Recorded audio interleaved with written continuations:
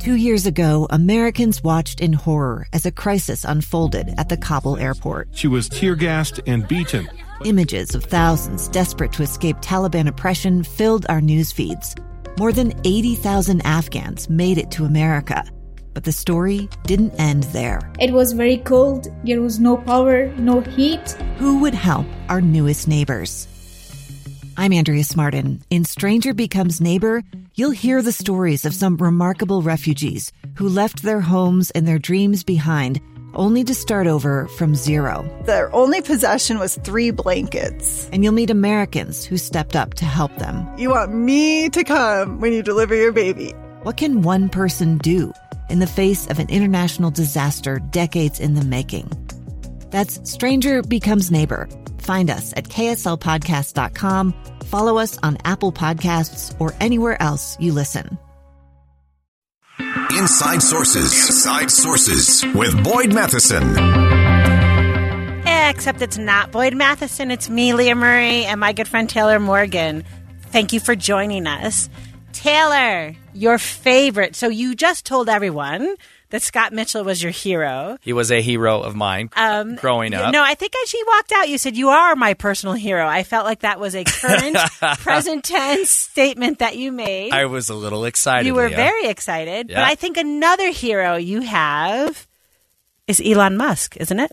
What? No. Yes. No. Well, okay. You're setting us up for a fun debate here at the end of the program. As opposed to a nice Boyd Matheson monologue, which right. listeners usually get. So listeners who typically tune in this time of day to KSL News Radio enjoy listening to the illustrious Boyd Matheson rise above most debates and fights and find that common ground and find miraculous ways to get along and see each other's opinion. And Leah, you and I are friends. We're not that good at that. But I think our debates, if you will, tend to get a little more feisty, a little more heated, if you will. Yeah. And I think that's good and healthy because not everybody can elevate the conversation. We are not all Boyd Matheson. That's right. That is correct. And if I am going to survive this holiday season, a gun in the face. Then all of a sudden they all kind of lined up. They pointed their guns at me. And this is the point where I thought, I'm going to die today. Started 2 years of horror for an American in Venezuela. They said, you need to give us your phone and get ready because you're coming with us. I'm Becky Bruce, and I spent a year researching and piecing together Josh and Tammy Holt's story about their ordeal in a notorious prison. That's when everything started to turn bad. We had another pound on the door. Boom, boom, boom. And there was the police once again.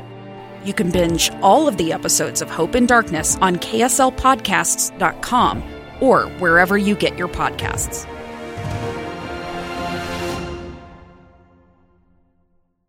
with family dinners and with the in-laws, I need to be able to fight but still be friends and family and move on in a fun way. That's right.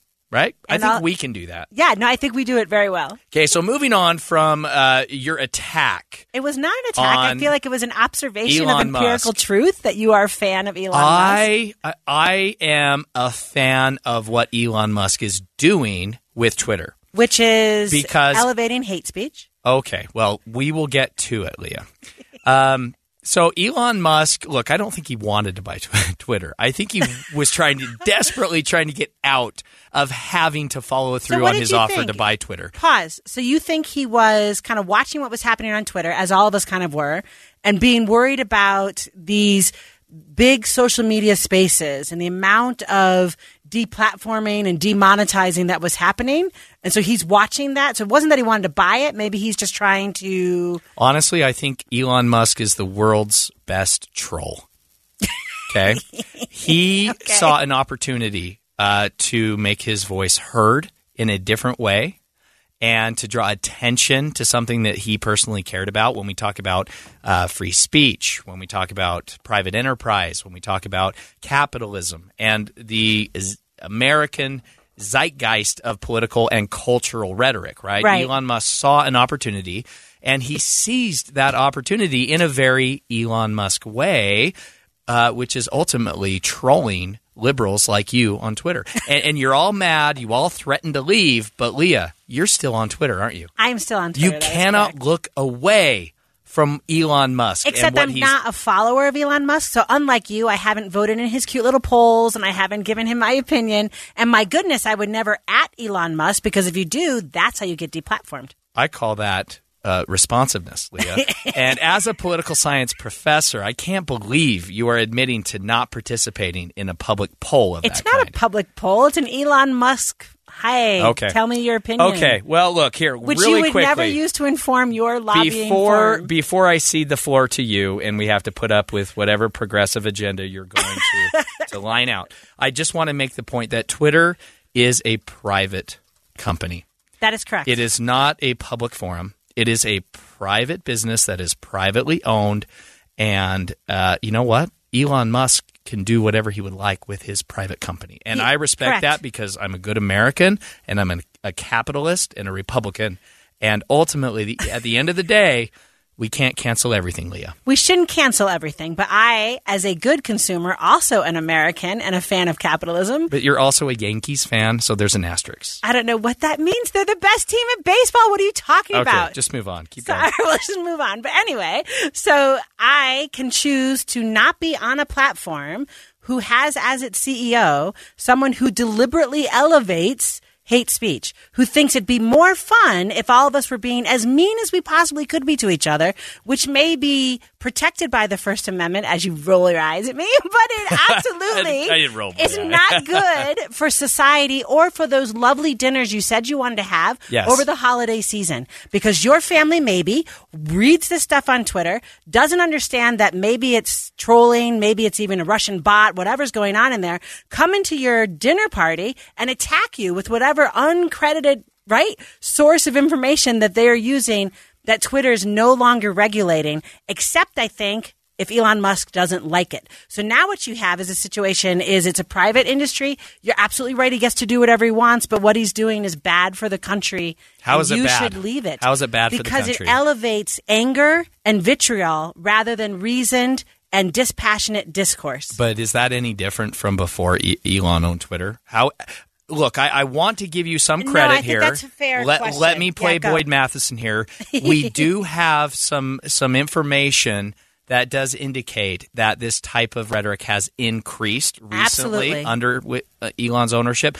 That being said, I think we need to see that with a grain of salt because of the canceling that was rampant before Elon took over. So that previous, so I think that's a fair question, but previous there was a kind of set of rules that you signed up for. My understanding, I've been reading people following this, is now the rules seem to be a little less clear and it's a little more authoritarian. Whatever the king wants, he gets. And if he doesn't pay attention to you, he doesn't do anything about it. Yeah. So a little bit, I'm not sure it isn't worse. Does that make sense, Taylor? Yeah. So before I might have been annoyed by stuff, but at least there was a rhyme or reason to who was being deplatformed, which posts were being given a sensitive warning and that. Okay. Well, again, look, I find it funny that, the Republicans, the MAGA crowd, all made a big stink and were outraged when Donald Trump was banned from Twitter, and many of them left, right? Right. Now that Donald Trump is back on Twitter, which kills Truth Social, by the way, which is probably a good thing, okay? But now that he's back and many of his ardent supporters are back, now the liberals are threatening to leave. But you're all still around because you want to be a part of that forum and the conversation. This is, I think, a key question about social media in today's day and age. We all see social media as a public forum and a public venue, but that's not what they are. No, right? They're private businesses. They're private platforms that seek to build capital. Right? If you want to have a fight in a public space, go down to your library and yell at someone. Right. Okay? I think, Twitter is a private place. And look, I want to be sensitive to this one point, Leah, because you and I have been talking about this off air, and we fight about this often. Right. And you made the excellent point that, Taylor, you're not the target of the hate speech. Right. That is true. I am a middle-class, straight, white, religious male in Utah, in America. I'm not the target of hate speech on Twitter. But at the same time, I see value in having the crazy in public so we all can see it for what it is. Right. No, and Taylor, you made that kind of good point. I didn't mean to say kind of. You made that good point. Thank you, Let me not make that passive. Off air as well, right? Like, and the idea of a free marketplace of ideas is that you confront the bad actors, right? They err, they're silly, and you get to actually confront it. But the concern is, I don't know that everyone knows it's a silly. So when former President Trump goes on Twitter, as he did this weekend, and said we should terminate the Constitution, then my concern is what percentage of his followers now actually think that's a good thing to do, right? And I would argue that letting him say that on Twitter and the rest of us seeing how insane that is, look, I believe more in America to think that one statement can hurt us more than, All right, I hope so. I hope so. Thank you for joining us, listeners. Tune in tomorrow here for more Inside Sources, 1 to 3 p.m. on KSL News Radio.